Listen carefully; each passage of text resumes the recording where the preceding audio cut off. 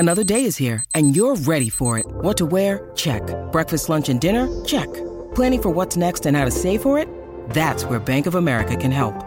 For your financial to-dos, Bank of America has experts ready to help get you closer to your goals. Get started at one of our local financial centers or 24/7 in our mobile banking app. Find a location near you at bankofamerica.com/talktous. What would you like the power to do? Mobile banking requires downloading the app and is only available for select devices. Message and data rates may apply. Bank of America N.A., member FDIC.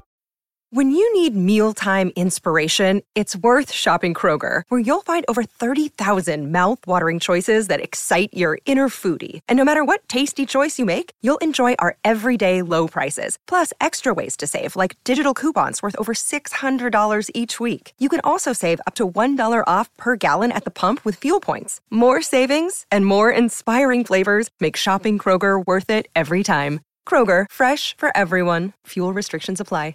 Hello, everybody. This is Marshall Poe. I'm the editor of the New Books Network. NBN listeners like to read books and buy them. So we thought we'd tell you that right now, our friends at Princeton University Press are having a remarkable site-wide sale. You can get 50% off books, including ebooks and audiobooks, with the code 50, F-I-F-T-Y, at checkout until May 31. You can save some real money on Princeton University Press books. I encourage you to go there and check it out. Welcome to the New Books Network. Hello, welcome to New Books in Literary Studies. I am your host, John Yargo. In Vienna in the 1920s, a series of contractors, architects, and builders met a very difficult employer. The employer, who was overseeing the house of one of his sisters, had recently been dismissed from a teaching post for hitting a child. As the employer focused his attention on the construction of the house, he tormented the builders over every detail. One exasperated locksmith said, quote, "Does the difference of 1 or 2 millimeters really matter?" To which the employer and supervisor, the Austrian philosopher Ludwig Wittgenstein, shouted, "Yes." If Wittgenstein's architectural methods and beliefs have not been influential, there might be something in his philosophy to be recommended to literary critics. A recent book by Toril, Revolution of the Ordinary, Literary Studies After Wittgenstein, Austin, and Cavell, returns to 3 20th century figures in ordinary language philosophy to renew how we think about style and argumentation. Published by the University of Chicago Press, Revolution of the Ordinary brings together a diverse archive of primary sources, from the Argentine writer Julio Cortázar to the 1970s TV show All in the Family. I am excited to welcome Toril to the podcast today. Toril is James B. Duke Professor of Literature and Romance Studies and Professor of English, Philosophy, and Theater Studies at Duke University. Toril's previous books include Sexual Textual Politics, Feminist Literary Theory, and Simone de Beauvoir, The Making of an Intellectual Woman. She has served as research professor at Norway's National Library for the last 5 years. Welcome to the podcast, Toril. Thank you. Let's start with terms. What is ordinary language philosophy, and what is the shared approach of these 3 thinkers, Ludwig Wittgenstein, J.L. Austin, Stanley Cavell? Wow. Well, I wrote a whole book trying to convey the answer to that, so it's hard to do it quickly.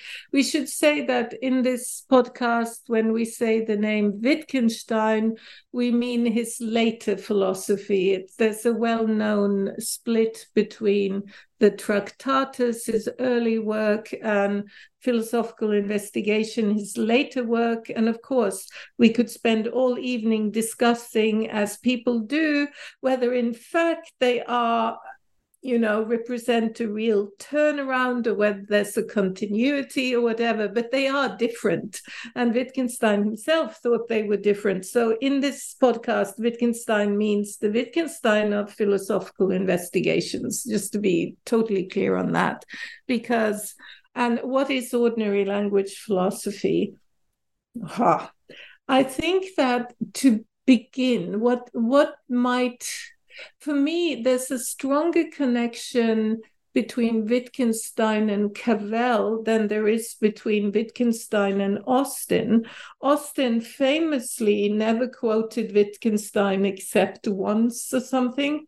And but for Cavell, when he reads Wittgenstein, finds that Austin is also a philosopher doing the same thing. So it's a kind of triangle whereby it's easy to see that Cavell is doing something really original with the later Wittgenstein. And then he also shows us exactly why Austin is relevant here. So now, to answer your question, I think the key move that all these thinkers do is to make us try to reject the idea that language is representation.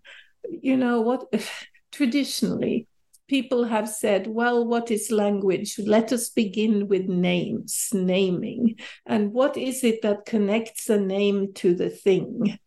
And there you then have Platonism, nominalism, deconstruction says there's nothing that connects it, but that's also a version of representation, except now under erasure, as it were.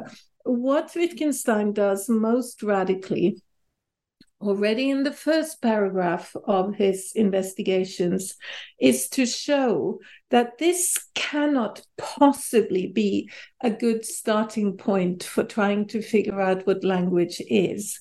And what does he suggest instead? Well, this really, I ought to spend 4 weeks on this, but essentially that language is not representation. Language is use. And what does use mean? It means all the things we say to each other in all kinds of contexts every day. Use is therefore not an abstract system. It's imbricated in practices. So use is there's a new practice we are engaging in now, namely podcasting while staring at Zoom. That would be a new kind of language game, Wittgenstein would say. There are things we can say and do in these contexts that maybe we would never say or do in the same way if we were face to face over a drink in a bar, for example. So use language as practice, as individual speech acts is Austin's word.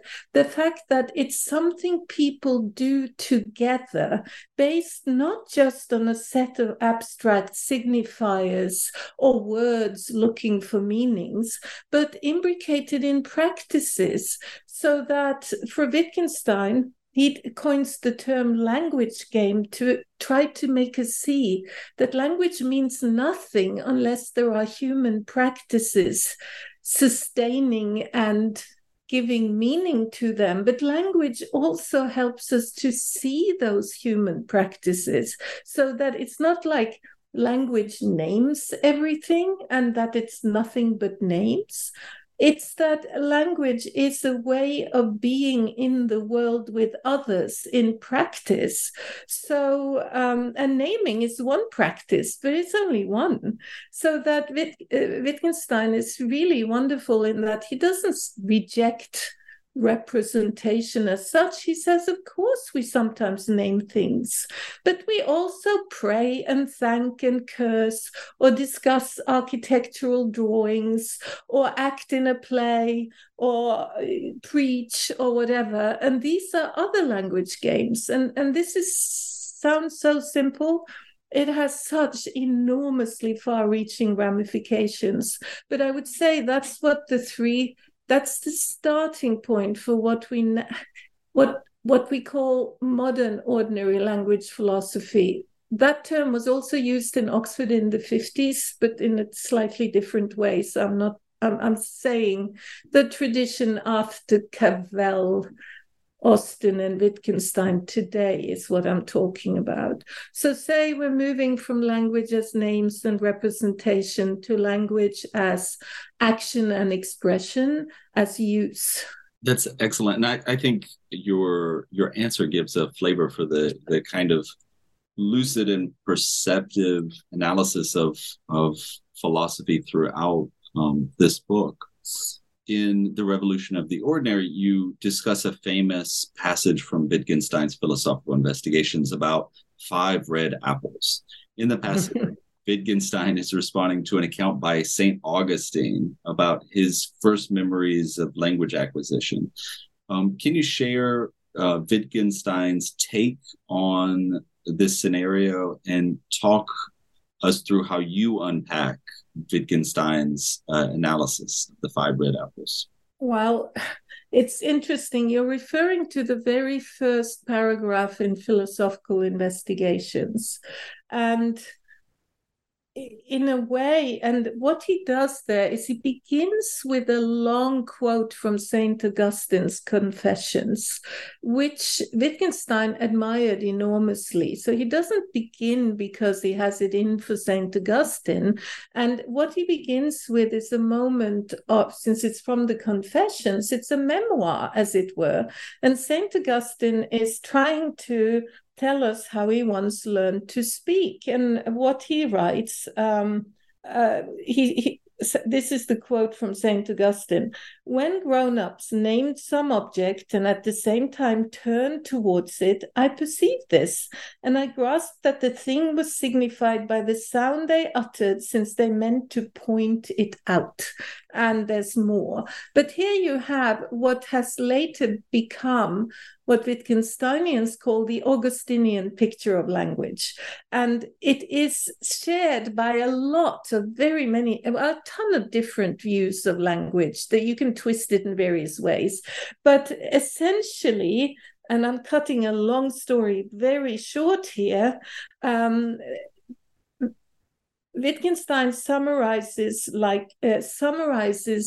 the Augustinian picture like so. He writes, "These words, it seems to me, give us a particular picture of the essence of human language. It is this: the words in language name objects. Sentences are combinations of such names." So we have the naming theory here. Then Wittgenstein goes on. "In this picture of language, we find the roots of the following idea. Every word has a meaning. The meaning is correlated with the word. It is the object for which the word stands." That's the clearest and most beautiful summary of just about all language theory up to Wittgenstein's moment. You can run it through Plato, who thinks that the ultimate guarantee of meaning is the idea in the sky, to the logical positivists who were trying desperately to find a way of as it was cementing the word to a unit in the world. But all of them are looking for this connection between the word. And here it's important to see that it will be a big theme for Wittgenstein, that the individual word is here without question taken to be the unit we should work on. Whereas if you shift and say, oh, meaning arises in use, then use is not necessarily limited to the individual word. As you know, my example with the bullfighting dictionary will show. You can look up the word until you go blue in the face and it doesn't help you because you don't understand the use. So we'll come to that. But so here then, Wittgenstein is getting ready to really give us, already in his first paragraph, the beginning of his radical attack on the understanding of language in so much philosophy until his moment. Wittgenstein says, Augustine doesn't mention any difference between kinds of words. And note, difference. Wittgenstein thinks that he thought of giving his book an epigraph, namely, I'll show you differences from Lear. But obviously, in King Lear, the context is so different, it's not actually a good epigraph for this book. But differences is precisely what Wittgenstein is after. He once said to someone, one of his students, that Hegel, I think I'm getting this right, Hegel was trying to show that things that seem different are essentially the same, whereas I want to show that things that seem to be the same are really different. So I may have botched that quote, but so the point is, if you say that language is names and so on, Wittgenstein says, hey, but there are differences between kinds of words. And then he writes, someone who describes the learning of language in this way is, I believe, thinking primarily of nouns like table, chair, bread, and of people's names, and only secondarily of the names of certain actions and properties, and of the remaining kinds of words as something that will take care of itself, which is obviously not very philosophical if you think about it. So if I say, for example, notwithstanding his brilliant prose, what is notwithstanding? It is not a name. Or if I suddenly shout, help, then what's that? I'm not naming anything. I'm doing something, right? So Wittgenstein is just saying, hey, can't be just names. Like, there's something wrong with this theory. This is how Wittgenstein gets you to think.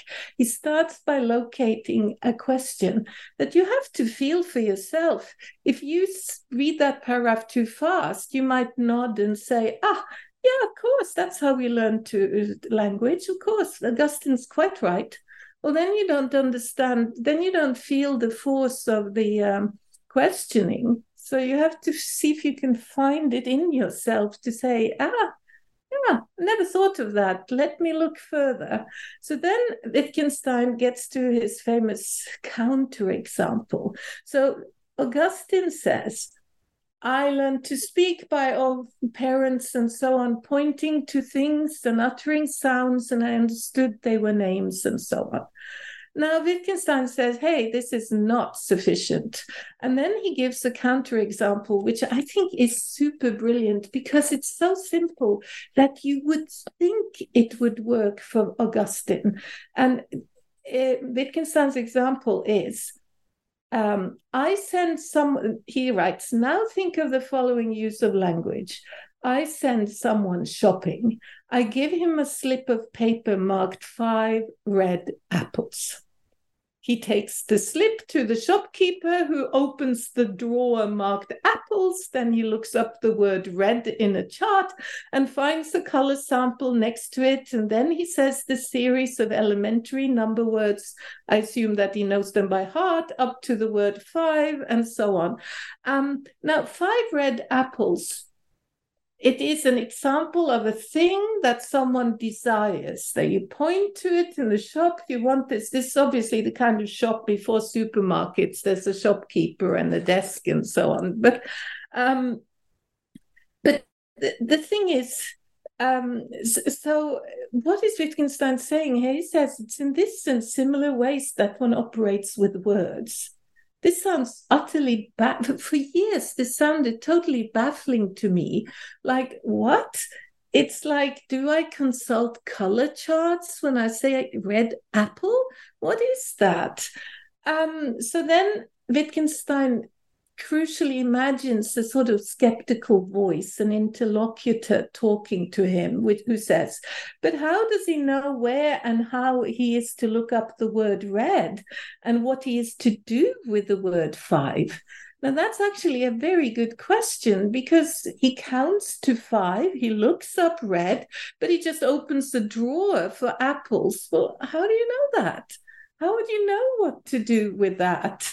Why wouldn't I count apple, apple, pear, orange or something and think, so there's something we already know how to do, but long before we can name anything.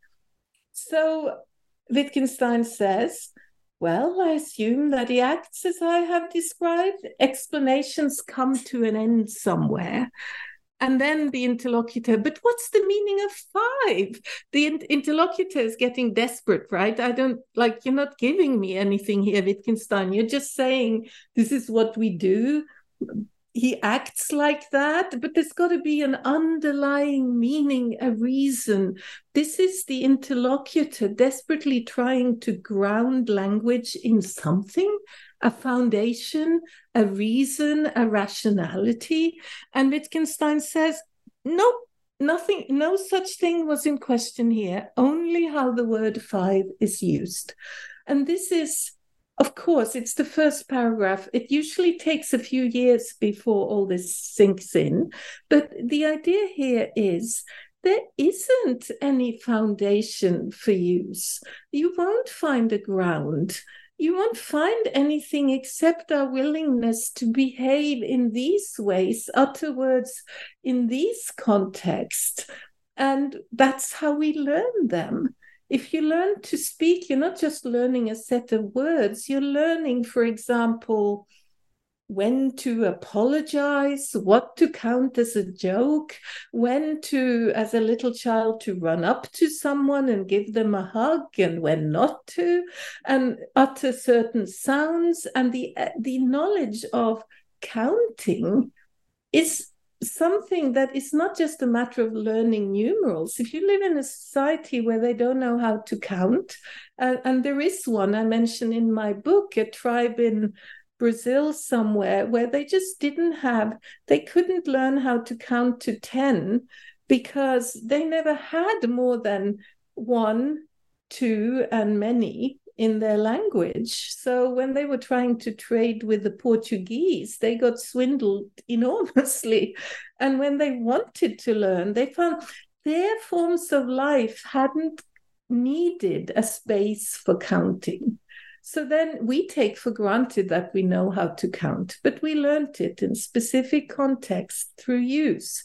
So that Wittgenstein already in the first paragraph is opening up a vista of a way of thinking of language that's really exciting and new and not that hard, except it's extremely hard to understand what he's doing because he's not given to over-explanation, partly because, as he says, explanations come to an end somewhere. Some things you really need just to see how they work, as it were.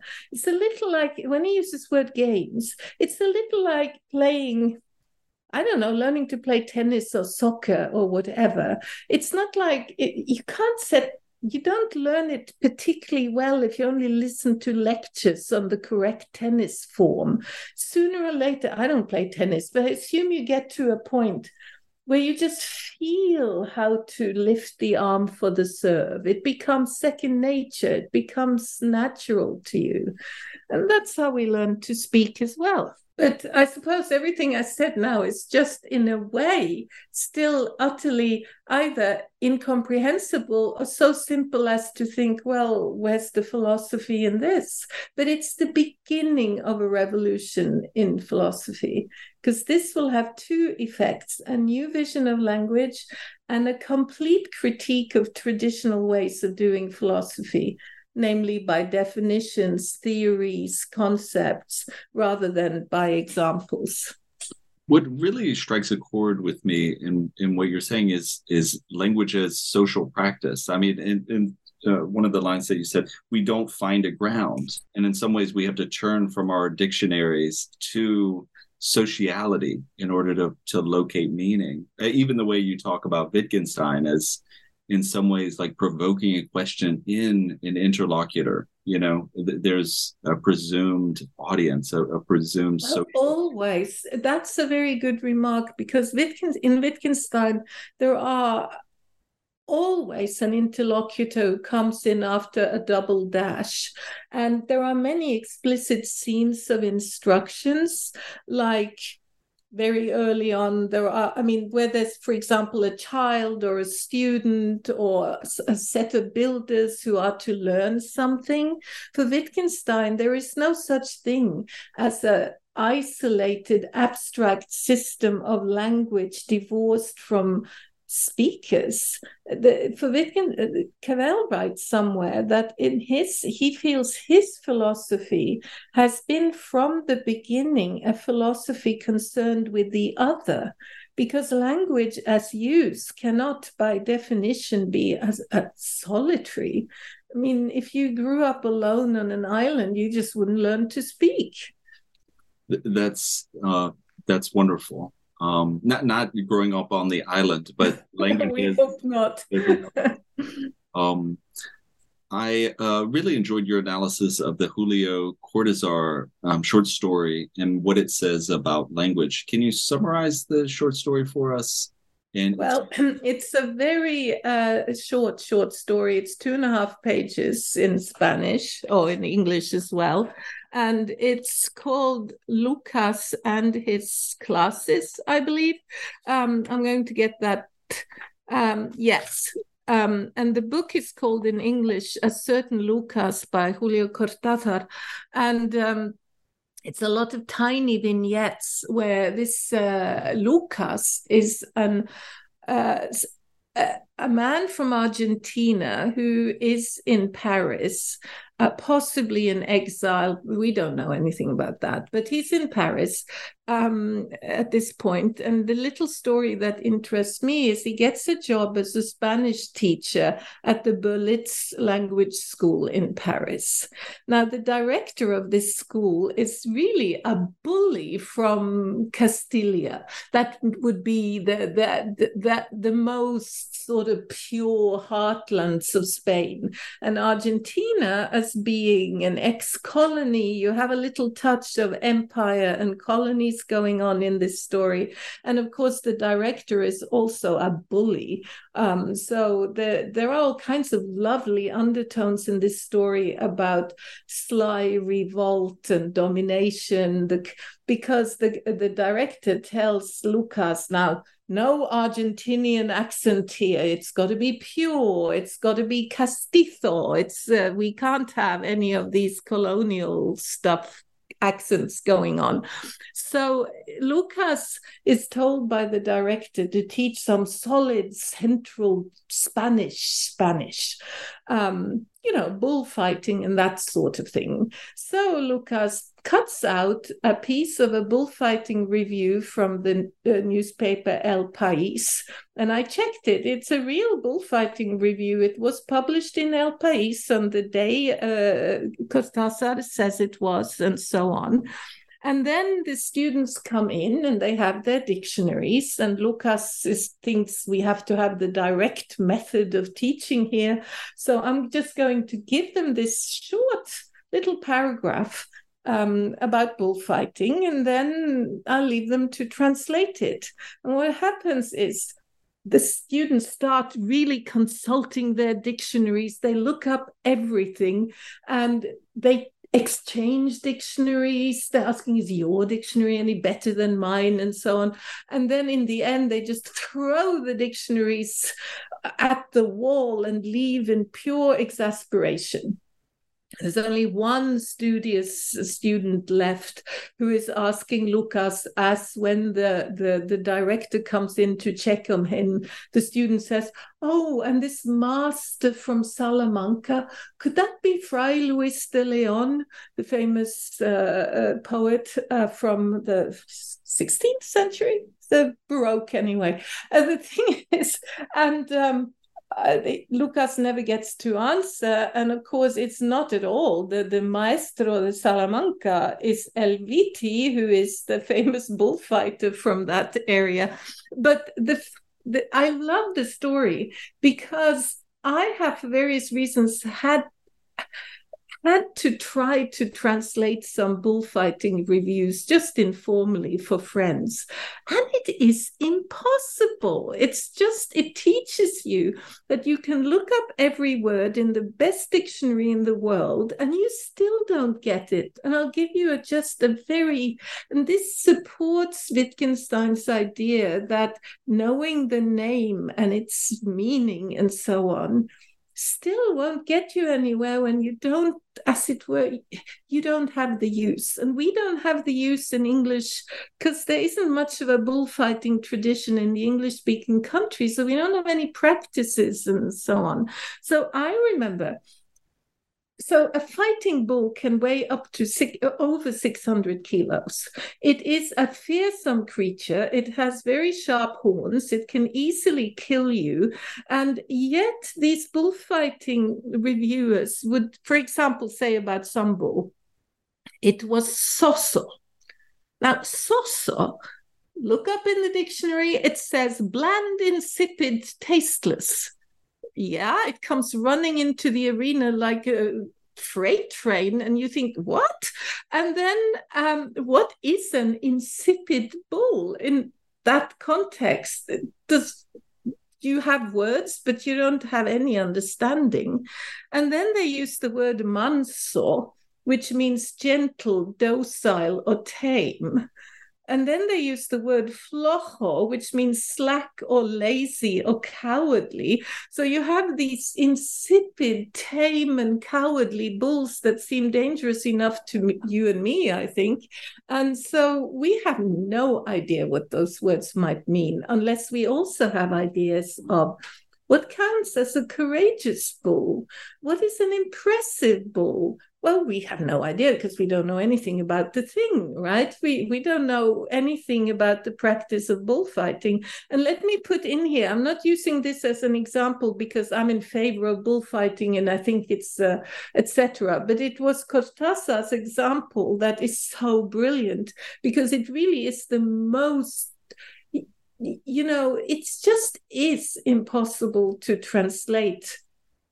Even, okay, let's assume you know all about bullfights, because then Hemingway did, he wrote about bullfights, but you still can't find the right words in English very easily. But what that experience teaches you, at least taught me, is that learning the words, you learn to see at the same time. You learn to notice things in the bullfight, just because now you're sitting there looking for, oh yeah, like that's supposed to be a tame bull? What does that mean? It's little like learning any practice. I also like thinking about the language of high fashion, of haute couture. I heard people discuss different stitches and ways of turning up a hem that left me speechless, because I sort of thought, well, you turned it up and there must be that. Oh no, if you do it in one way, the fabric will fall in this way, and it depends a lot on what kind of fabric you have, etc. I.e., if learning a language is learning to see, learning a language is to learn to be in the world with full attention to its particularity. Therefore, the more attention you pay to language, the more attention you pay to the world, or vice versa, as it were. And the best writers are the best. They are just the best at that. The reason we admire Shakespeare to this day is that he found words for moments and sensations and situations that really were quite stunning and made us see them. That's language as it lighting up the world for us rather than just naming it, Yeah, that's great. And I think sports language is perfect. I'm a sports fan myself. And I was listening to a podcast and the term meta kept coming up. And of course, I thought meta, means above or something like that. But it's increasingly used in sports commentary as an acronym for most effective tactics available. And so I was trying to impose this meaning of meta, as in what are the meta narratives or meta strategic things going on, but they were using it in this acronym. Well, and also the thing is, the best example is, of course, what I still think of as football, which in the North America they persist in calling soccer, because it's not half as complicated as bullfighting, but it is Cortázar didn't have a soccer story. So, but the thing is, fans can, for example, offside. Now, fans can debate forever, was he offside? But if you don't, you learn what it is to be offside, and sooner or later you can see it on the pitch, right? Yeah. But to start with, maybe you have no clue. And there's a sport that I can't understand at all, namely baseball. It's like a closed book to me, and I literally can't see where the, what is it called again? The strike zone. The strike ball? zone.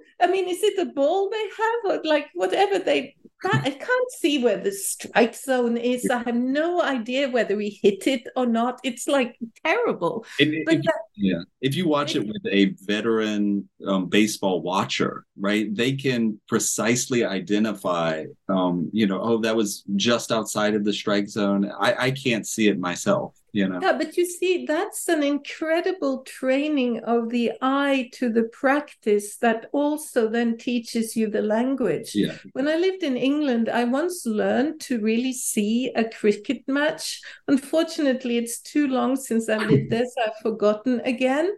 But it was a revelation. And before that, I didn't understand what they were doing. And suddenly, silly mid-wicket started to make sense.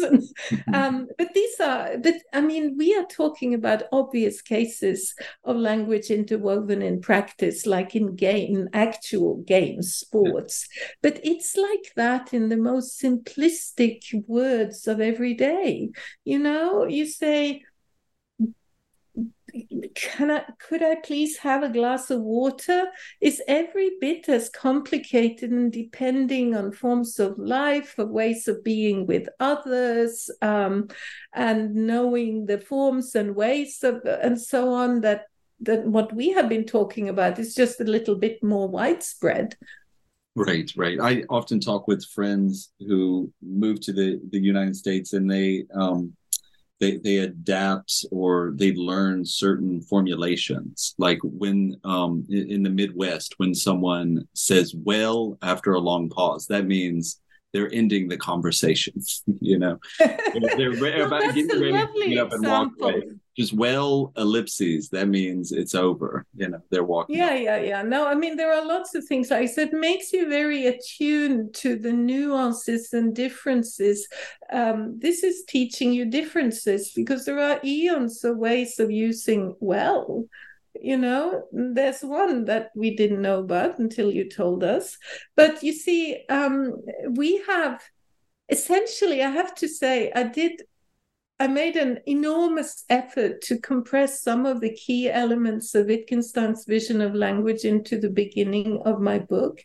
And I do believe that if one spends a little bit of time with that and maybe reads the first 43 paragraphs of the investigations, one will have a good starting point for getting at more in this philosophy. Because obviously, I didn't write about it just because I wanted to talk about language. It's also, and we are very close to it now, it's a kind of revolutionary take on what it is to do theory. Instead of laying down new terms, finding new concepts, giving them definitions and so on, Wittgenstein, I won't go over that here, but Wittgenstein says you need to begin by the particular case. Look at the particular case and then see that as an invitation to others to see what if they can see what you see in it. It's like for Wittgenstein, even the heaviest of concepts can't get off the ground unless you have examples and practices to sustain it. So if you begin with a concept, I don't know, difference, for example, you're beginning with an abstraction and forgetting how it arose in the practices, in the language games where it is at home, as Wittgenstein says. But this is a very long story. And what I'm doing in the book is trying to do three things. Vision of language, how Wittgenstein thinks, and how it differs from the more common structuralist and post-structuralist various modes of use of language. And then how it changes the way you think about how to do theory. And finally, how it changes our views on what's interesting in literary theory, how to read. Those are the three bits. And in between those bits, I have an aside about, there is one famous prejudice about this kind of philosophy, which is that because it's called ordinary language philosophy, it must favor common sense. And common sense has to be conservative because we've been told that ever since Marcuse and the Frankfurt schools. So that must be true, right? And therefore, you can't read Wittgenstein if you want to change the world, because then you're stuck with common sense. This is, of course, nonsense, as Wittgenstein would say. By the way, your anecdote about Wittgenstein saying, can 2 millimeters really make a difference? And he says, yes, that does translate into his philosophy, where he would rewrite. I mean, he never finished the investigations. He wrote 4,000 versions and tried over and over again to get it just right. And that translates his idea that if you get the words right, then you get, that's the thinking and the way you see the world. So it matters.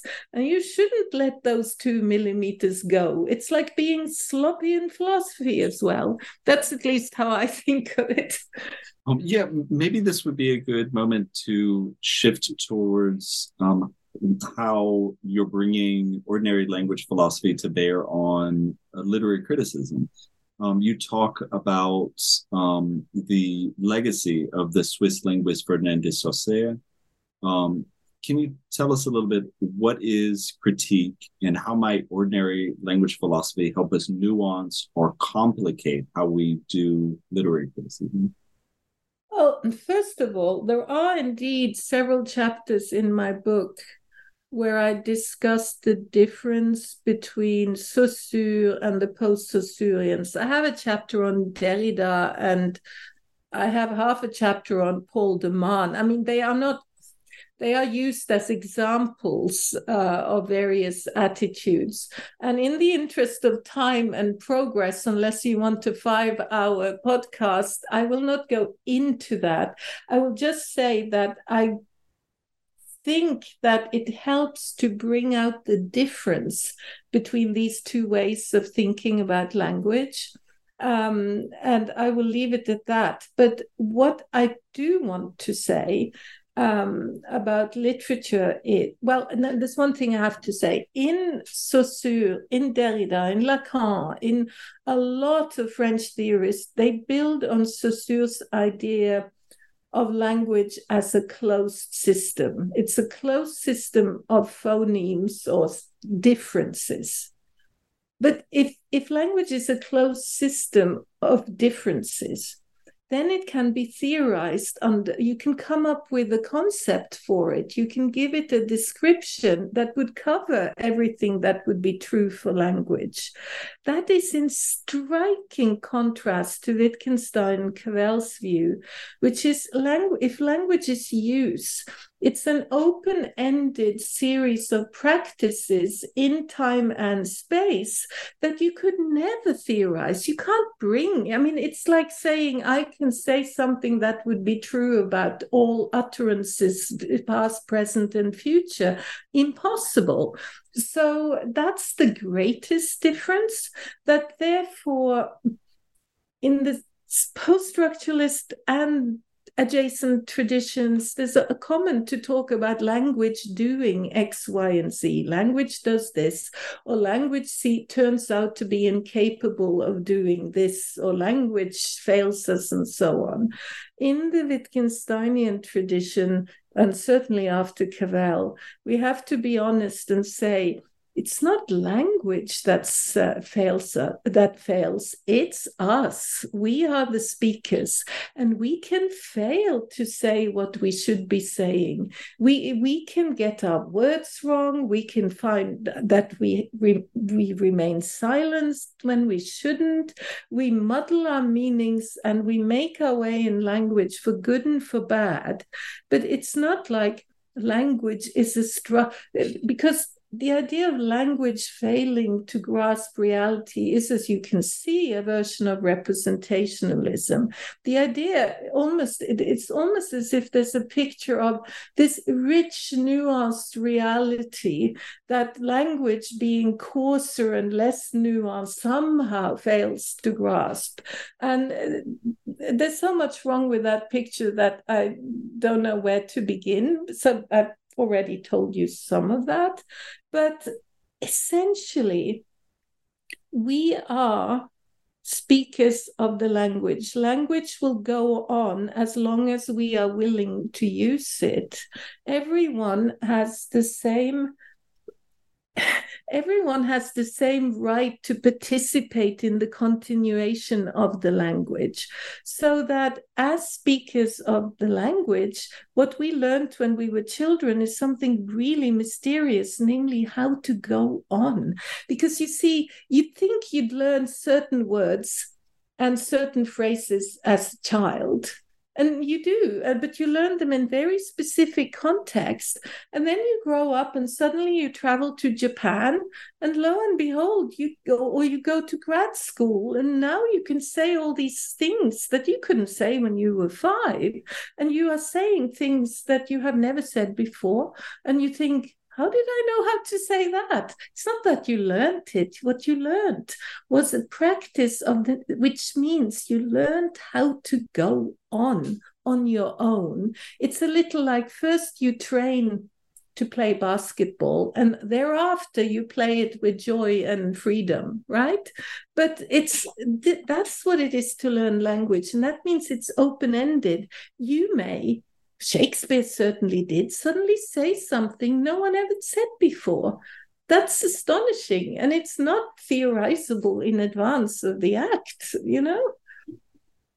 So to that extent, for me then, if we are speakers of the language, if we participate in creating the language by using it, there's a very democratic idea in that, is that there is no one who is more authorized than you to speak. It's like there is no master committee that sort of gets to say what the language is. The language is just this, use, and use is shared. And of course, in society, some users get privileged and others get marginalized, but that's not Wittgenstein's idea of language. He would just say, well, language works if the use works. Like people who speak in a certain dialect and in a certain way, communicate perfectly, understand one another, can express love and hate and whatever, then who are we to say that's not a good use, So it's a little like the Hannah Arendt's vision of politics, in that politics is the sphere where everyone comes together, where everyone's voice can be heard. In the same way, language is the use of everyone who speaks that language. However, for literature, you asked, I think of literary works as utterances on a par with as expression and action and intervention. They come out someone creates them in a certain time, in a certain place, which means I find it easy to historicize with this kind of vision of language. It's very historical in that meanings change.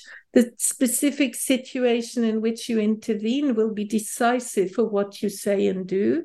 And that's true for literary works too. They just have to, they respond to their moment and their time.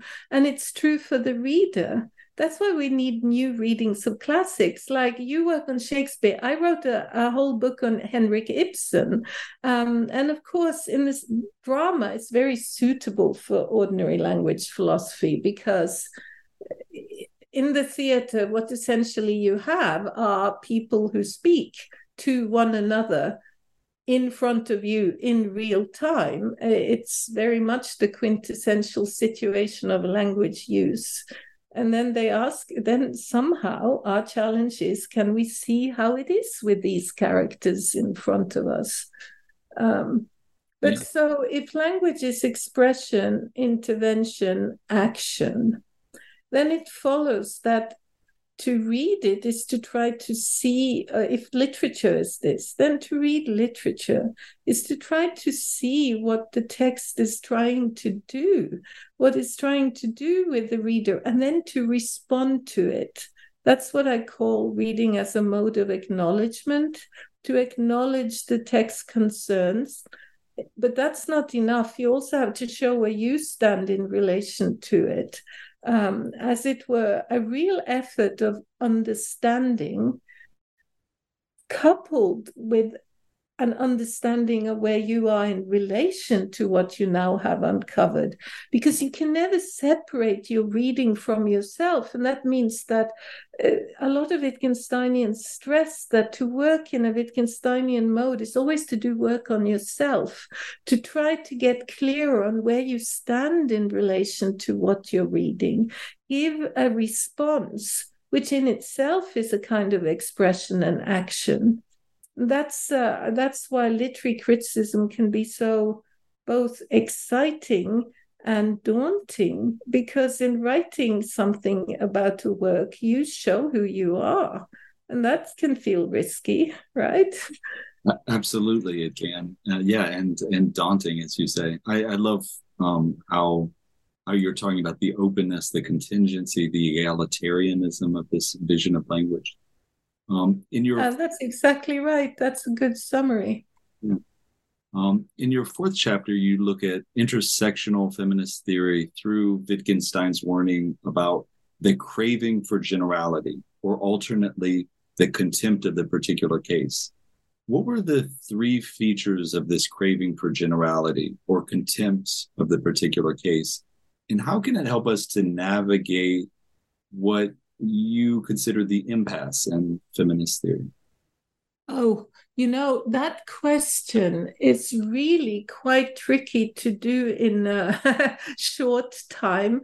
I will just simply say, remember that chapter is called Thinking Through Examples.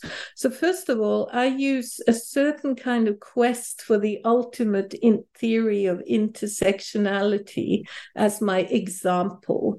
It's meant to invite people to look at other kinds of theory and see if they do the same sort of thing. Essentially, the issue is there are philosophical reasons for this, which I cannot go into here, but they are in the book and so on. Essentially, for Wittgenstein, philosophers and other people, I would say, in the humanities make a huge mistake if they fall for what you call the craving for generality. And what is that? It's essentially an effort to say that to do a good theory, it has to be true for absolutely all cases that could fall under this concept. So it's another version of what we've already mentioned. For literary critics, and I'm making this very short here, but for literary critics, this has always felt like an impossible thing. Look, people do the 3 or 5 chapters on some author, and then they say something about modernism. Clearly, I mean, how can study of 3 writers be true for all cases of modernism? It never is. And it's always given some literary critics a kind of feeling of guilt or not being sufficiently either theoretically grounded or empirically grounded or something. But that's because it's the wrong picture of what it is to do a certain kind of work. In literary criticism, we clearly work from examples. We read some text very carefully, and what we come up with in our study of 3 modernist authors is, in my opinion, we're trying to map a certain area of a big terrain called modernism. We pick out some strands and say, here, these are important things to think about if you want to think about modernism. But they are their nature, not exhaustive. I don't see how you can, and I will say, I'm talking about modernism because my book on Ibsen was called Henrik Ibsen and the Birth of Modernism. So I know exactly how hard it is to do this. You can never come up with an idea of modernism as that would a concept of modernism that you could sustain by reading all modernist works and find no exceptions and so on. It's undoable, right? And that's why I think all literary critics should warm to Wittgenstein, who essentially says it's the wrong method anyway. You have to begin with examples. That's all you have to go on. I'll skip the reasons why. Then he says that what you find among some philosophers is a contempt for the particular case, because they're yearning for the high theoretical abstraction that would be true for all the cases. And they are too inspired by the methods of the natural sciences. This is particularly true, he says, for some philosophers. And they want to come up with concepts that are, as it were, watertight, complete, all-encompassing, and so on. And I just submit to you, as I said, that hardly anyone in the humanities actually does that. So, but there is a sense that you have to, nevertheless, for example, in the case of intersectionality, or in the book I wrote called What is a Woman, I used the idea of the concept of woman, which for a while, well, now we're back into that debate, but for a while it was considered unusable, because to say woman was to buy into traditional essentialism and so on.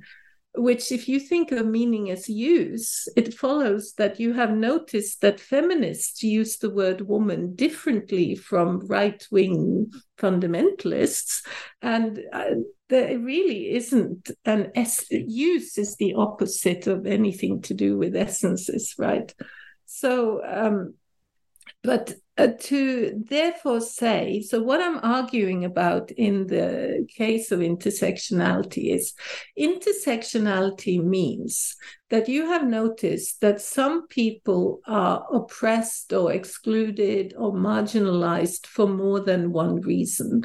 They are, as it were, targeted by more than one exclusionary oppressive practice: racism, class, colonialism, you name it. There are eons of potential ways in which different oppressions can intersect in one person. That's why they're called intersectionality, one reason anyway.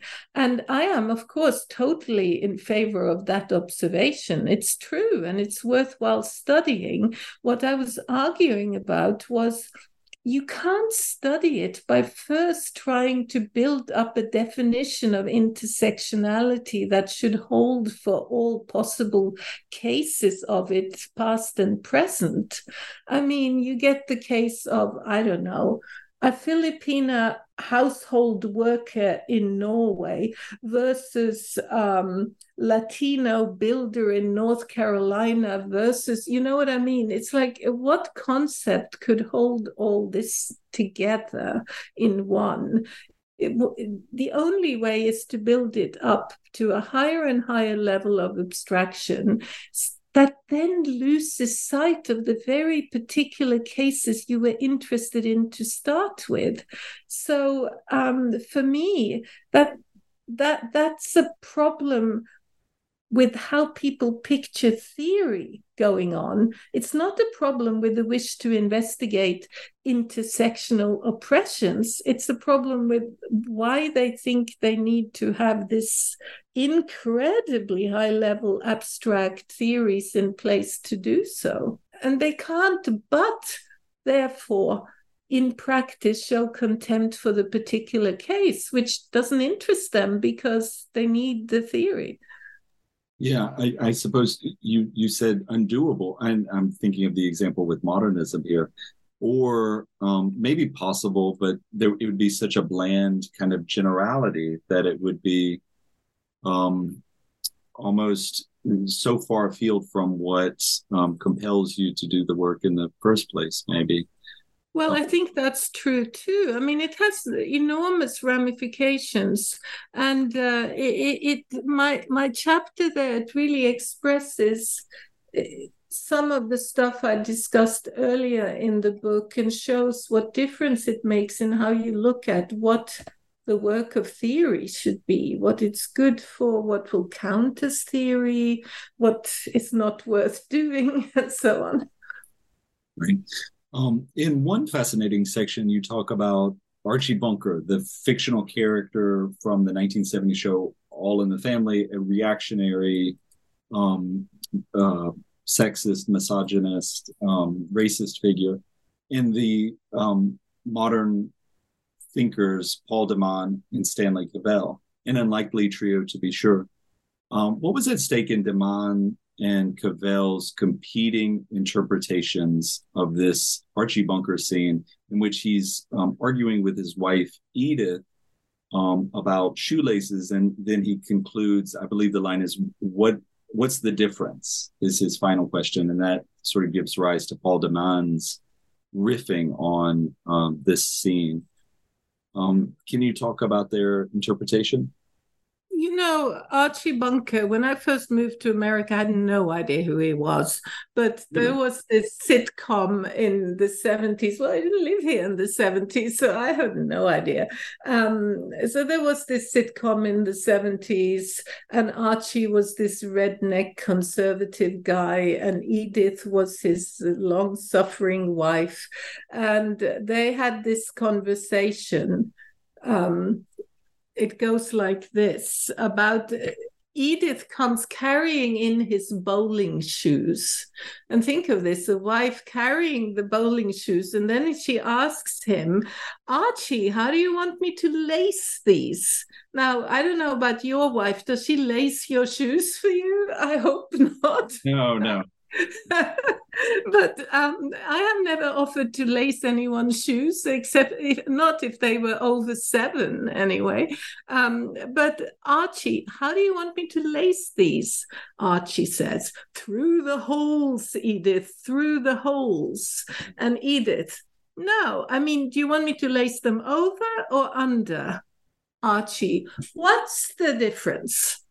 And this is so then Edith tries to explain, well, if you lace them over, they show more. And Edith says, and Archie interrupts Edith, I didn't say, what's the difference? Explain it to me. I said, what's the difference? Who the hell cares? And so on. Now, I just pick up on this because Paul de Man, in a very abstract article, but very much frequently uses this what's the difference in a rather condescending way, in my opinion. The sort of what's the difference? Archie doesn't understand what he's saying. What if it were an Archie debunker like Derrida who said it instead? And so on, which is supposed to be a joke. But I find it like, how can you think that's that witty? Because for all Archie's flaws, he's a working class guy, and I don't feel that we intellectuals have any standing to say that when he says what the difference, he doesn't know what he's talking about. He knew perfectly well what he was saying. And I also think that if in that conversation it had been Derrida rather than Archie Bunker, and using the same words in the same situation, they would have meant the same thing, because it would be the same use. But the issue with Stanley Cavell criticizes de Man here, and the issue here is that Cavell takes the words desperately seriously, and he pays attention to Edith. And he points out, as actually is true, that Edith is perfectly right. There is a difference between lacing over and lacing under. And it's quite obvious that Paul de Man doesn't even pay attention to that, and he doesn't care. So he doesn't dwell for a second on Edith's, you could argue that for bowling, you need the shoes tied in a special way. And I have no idea whether lacing over or under is better for bowling, because I've never bowled, but it's a perfectly relevant question. And the fact that Paul de Man takes no interest in it, for me, is there are more things at stake in it, but it shows a certain attitude to the ordinary and the everyday that I find problematic. And of course, it's unfortunate that he dismisses Edith's expertise in these matters with like nothing. Doesn't even dismiss it. It's just not noticed.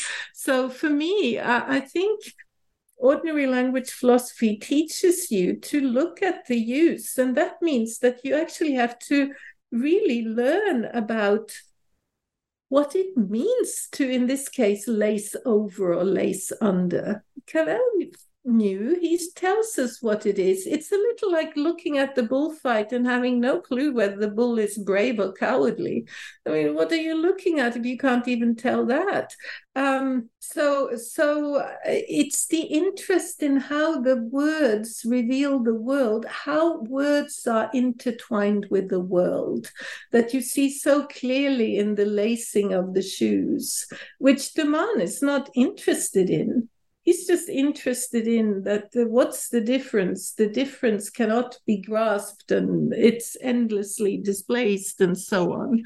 And from that we segue into a discussion of jokes and what does it mean when I and Cavell don't find de Man's pun on the Archie debunker funny, and some people find it funny. That has to do with not fully sharing a world of practices and avenues of intuitions and feelings and senses and so on. And so for me to read that text by de Man with Cavell is also to show a kind of difference in philosophical spirit running, and that's what runs through the whole book. It's like ordinary language philosophy is very much a way of looking at things. It's a kind of spirit. It's not one method or one thesis. It's more a way of looking at problems, a way of setting them up, and a way of valuing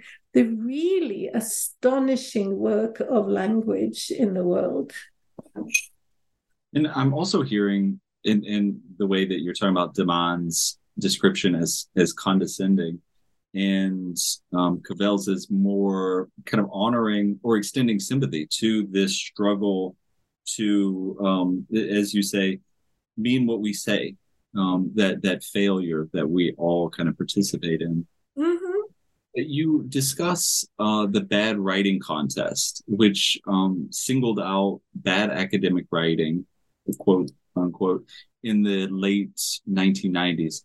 Can you talk us through your thoughts about that contest and about arguments about clarity and difficulty in academic writing that persist to this day? Well, there's a lot one could say about that, but I would say simply there has been a great deal of writing, ever since Marcuse, but you see it in Zizek, Judith Butler, a lot of people who think that clarity is somehow the same thing as what they call transparent. The belief that language is transparent, which of course makes no sense to me, since I think that language is use and practice. How can a use and practice be transparent or not? I have no idea. But what they are stuck in the picture of language as representation, as a series of signs that are supposed to represent the world. And if they criticize someone for believing that language is transparent, they mean that they think language seamlessly shows you the world with no friction or difficulties. Now, I'm not buying into that picture at all. So for me, that's almost I don't want to go there. But there's generally a belief that first of all, of course, academics like to be impressive, and they have this terrible fear that if ordinary people could possibly understand what they were saying, then they can't be very advanced or intelligent or something. And we should not agree with that. But, we should try to say what we care about passionately and with clarity, in the hope that others can see what we see. That's my view. Now, as for this belief that difficult language is what critical theorists need, a critical thinker must have very difficult language. The idea is often, as I show in the book, it's based on what one used to say. It's certain old debates about modernist poetry. Around 1960, when Marcuse was writing certain critiques of clarity in language, the idea was that modernist poetry was so difficult, no one could understand it. And then and that was, of course, a Philistine critique of it. But then the counter argument was that the poet would say, I can only say it in these words. These are the exact words I need to say what I mean. And the idea is that by making the reader slow down and pay painstaking attention to each word, then you're making the reader do a certain work that's necessary for appreciating this kind of language. Now, I find that perfectly plausible if you are a modernist poet from around 1930 to 1960, right? But if you're a contemporary theorist, okay, if you write as well as the best modernist poets, I'll grant you your case, just keep going. But most of us don't actually write like that. What they call difficulty is just clunky syntax, bad sentence structure, and a heap of obscure antecedents, so you never can tell what the it and the this refers to, and so you can't follow the argument, right? That's not... My view is that some kinds of thought is so difficult in itself that there's absolutely no reason to make it more obscure than it needs to be. I think Albert Einstein said everything should be made as simple as possible, but not simpler. And that is my view. I don't believe in simplification. I don't believe in sort of dumbing down things, because I think people who need to understand something are willing to make the effort. But I also don't believe in making it look more difficult than it has to be just so you can look impressive. That is not, because that's also, my grad students are often terrified that when they begin, that this is something that I know you're interested in, this idea that graduate school, as I have seen it in America, seems to foster fear. People write from a position of fear of being judged. And of course, I'm not blaming them. There's the job market, or rather the lacking job market. There's the committee to judge your dissertation. There's like every pressure. I understand that. But you don't write well when you write from fear, because you will spend 2/3 of your time hedging and protecting yourself against imagined critiques, to the point that you lose touch with what was original and good in your original impulses, because your original impulses are now not worked on and refined, but hidden under like 3 feet of hedges and kowtowing, and it's almost like writing from a position of fear makes you hide yourself. But you can't become an impressive intellectual if you do that. You need a voice. So when I teach my students, I hope to train them in having a voice. I suppose some defenders of difficult writing would also return to that argument that you made, or that you were summarizing, that you were critiquing about the common sense, the critique of common sense. Like, if we're using language and we're trying to push back against the implicit sexism, racism that that is carried forward in language, there's going to be a difficulty for a reader because we're jamming the frequency. We're overturning. Well, but the thing is, I just have, I write about this at length, but I just have to say that first of all, there is absolutely nothing in ordinary language philosophy that tells you to agree with whatever you take common sense is.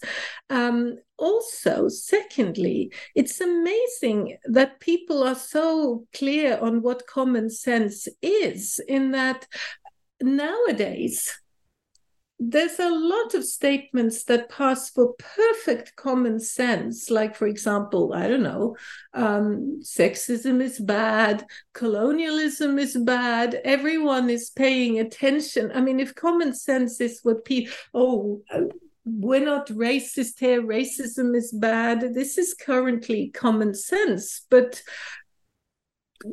that doesn't mean anything, does it? It means that people say things or whatever that they can't possibly practice, or they show in practice they don't mean, or they really mean it, but that's not what we want to know, and so on. I think the idea, first of all, common sense, to my mind, is a very nebulous concept.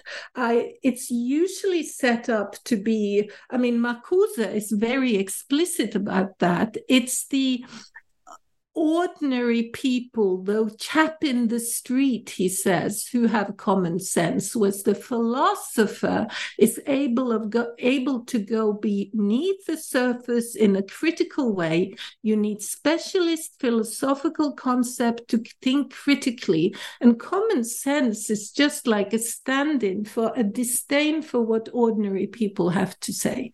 And I find that deeply anti-democratic. And I also think that you will find that ordinary language, as you can hear it in the street or in a lot of literature, actually, will contain depths if you bother to look. Just look at Edith Bunker. Lacing over, lacing under actually means something. It's not just, and I don't know what it has to do with common sense. It's just so that the idea of common sense as something like a compact majority holds that and we are against it is a bit of an ideological fiction.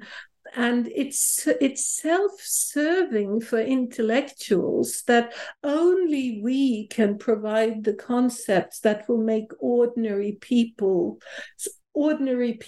uncritical ways of being in the world acceptable. I will say some ordinary people may be uncritical, others are not.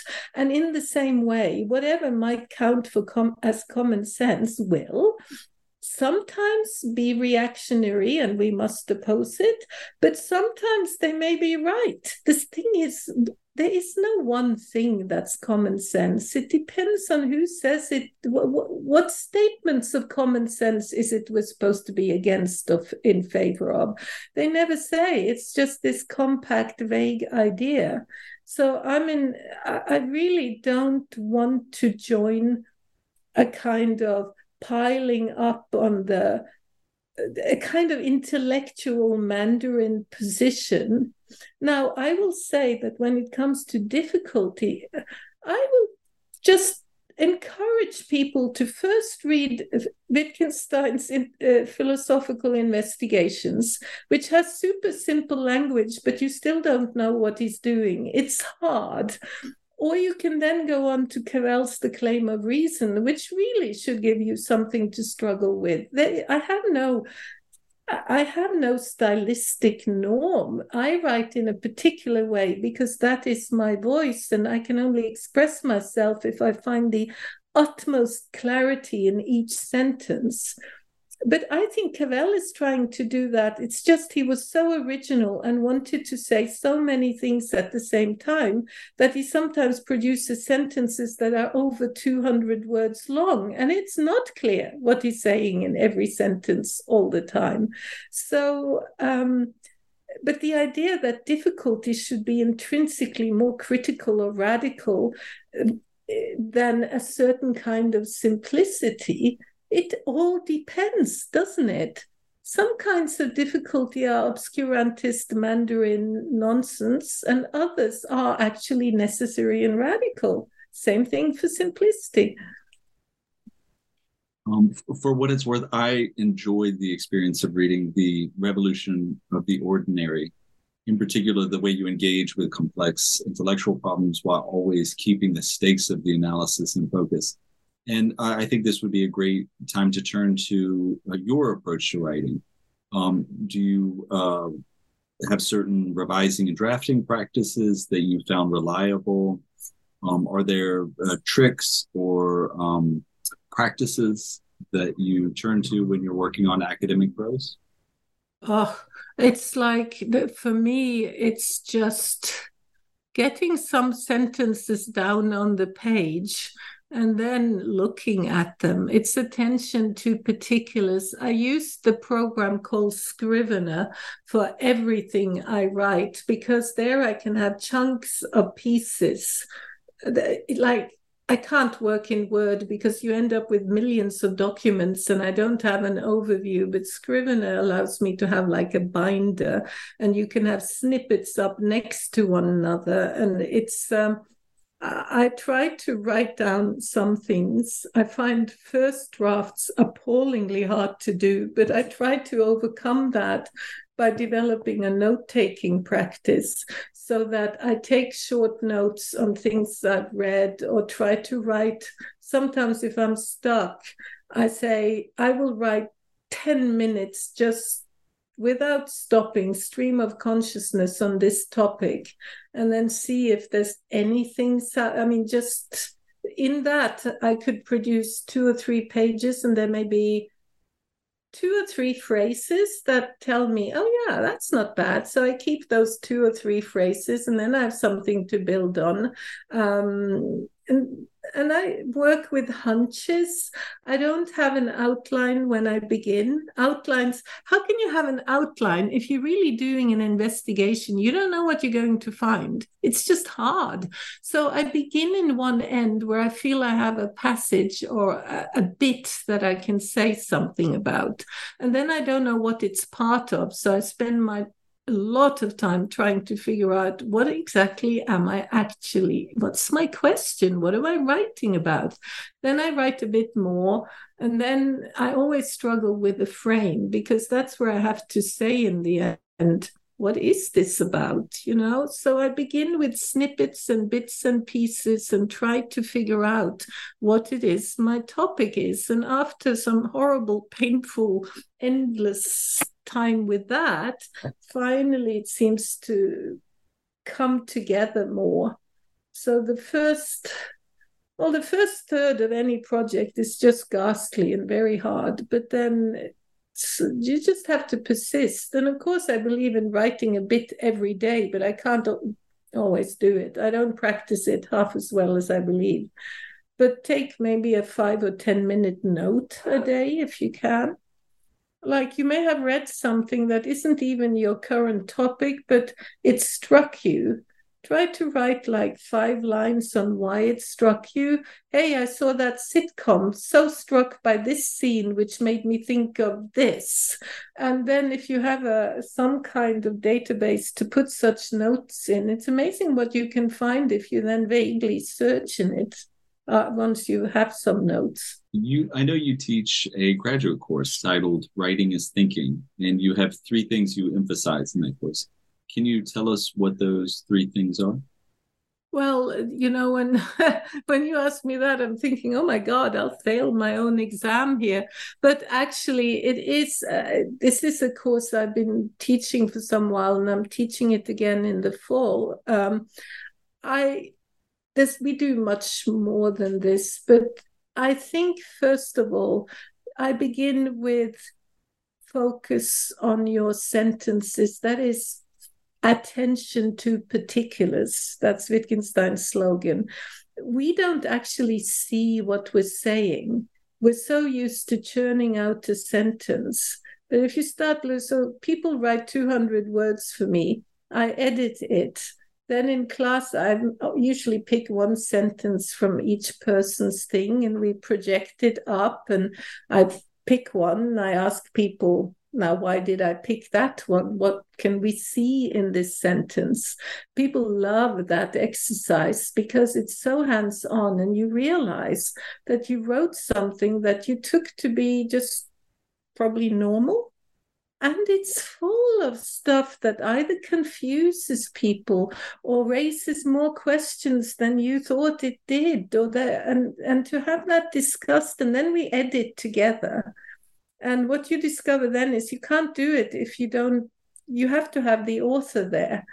Because sometimes the sentence is like, you can't edit it if you don't know what the person really would like to do with the sentence. So you have to ask, well, were you trying to say this? Or were you trying to do that? And so on. So it goes to show that the author is crucial. That's first thing. So focus on attention to particular, and it's not just sentences, it's paragraphs too. And then it's like, to pick a topic for your writing that you care about. You really need to be passionate about it, because you're going to write your dissertation for years. And later it's going to have to be a book if you're lucky. And, if you do it because, well, you really have to want to find out everything about this thing. And then the third thing is to try to write from a place of courage. Let's find ways to build down the fear, because fear destroys writing. It just does. It's like you don't sound like yourself at all. And, you want to write something that someone, look, I have been on committees. This is terrible, but we've had job searches where we've had 450 applicants. How can any committee read more than the first page or two of any first quick pass? If you can't make an impression on page one as having a voice, you're going to just sound blurry. So find your voice, and you can't find it if you're afraid. That's a wonderful advice, I think. Finally, I want to ask what your next project is. Are you working on a scholarly project or developing a course?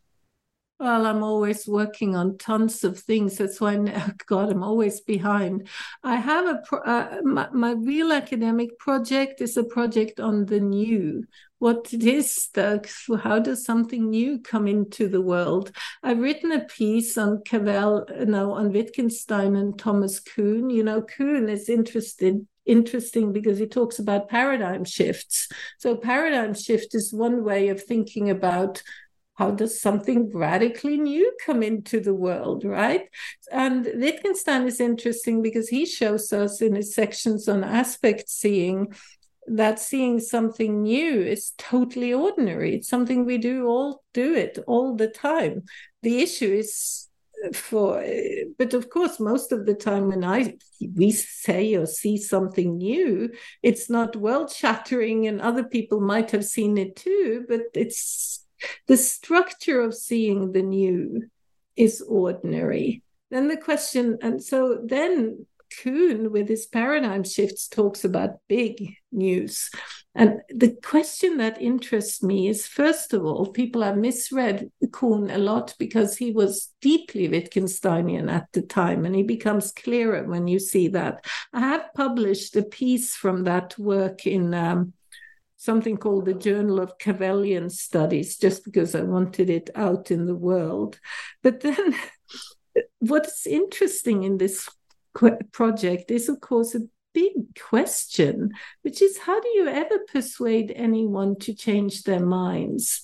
Like, here someone has a whole new theory of relativity or whatever, or of oxygen instead of phlogiston or whatever they had before.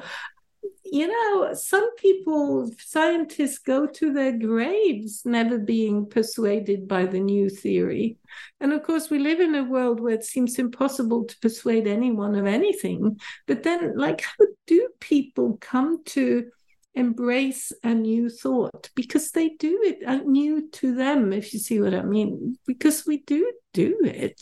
occasionally, or maybe we never do. In any case, but I haven't had enough. So that's my intellectual project. But I'm also working in Norway on finishing a book, and I have a deadline in a month on Norwegian culture in the 1950s. It's been my project at the National Library, and I really have to get this thing done. And then I'm teaching a new course in the fall. Not writing is thinking, but my other course is a new undergraduate course on three women philosophers from the middle of the 20th century. And two of them I've never really taught much, namely Simone Weil, Iris Murdoch, and Simone de Beauvoir. And I think that should be fascinating. The topics will be attention and action. Well, that's really exciting. I love Simone Weil especially. Yeah, I wrote a piece on her for the London Review of Books a couple of years ago, and that really inspired me to look further. So I thought, and there are some of her pieces on attention that I have used in teaching. So I thought I'll try to design an undergraduate course where we really try to pay attention and therefore read slowly and do some serious thinking, but not by piling up the pages, but paying attention. So I suppose that's a leitmotif, then pay attention to particulars. But then if Weil talks about attention, she's also deeply political and believes in action. And Iris Murdoch used to be a communist, and she read Simone Weil and learned a lot about. So for Iris Murdoch, attention becomes an ethical category. And then you have Simone de Beauvoir, who's thinking about action and particularly about action in relation to others, and otherness seems to be a kind of counterpoint to the two others, but there are such connections between them, Beauvoir and Weil, from the same moment in French intellectual history. Murdoch is deeply inspired by Weil, and having written a book on Sartre and existentialism, Murdoch begins by being kind of existentialist. Then she becomes a more Weilian Platonist, if that's possible. So it will be an unpretentious course, but I haven't designed it yet, and time is flying. So I have plenty to do. But luckily, I do practice what I say. I do work on stuff I think is fascinating, and I'm really interested in it. And hopefully, given enough time, I'll finish the projects. Yeah, those are really exciting. They seem to share a commitment that Revolution of the Ordinary has, which is this interest in the shared ways we make meaning. Absolutely. And the ways in which, beginning with examples, attention to particulars, and understanding that whatever we say to someone, even if you stand alone in a mountain and shout to the sky. The very fact of having a language is something you can only learn from others, with others. So I think those are kind of key elements in what I like to think about. That's awesome. We'll look forward to those projects. I'm looking forward, hopefully, to being able to see that syllabus at some point. Write to me when it will be ready by the 28th of August. Okay, I will. Thank you for coming on the podcast, Toril. And write to me about where and when I can hear it and so on. But I have to run now. So thank you. It was fun to talk to you.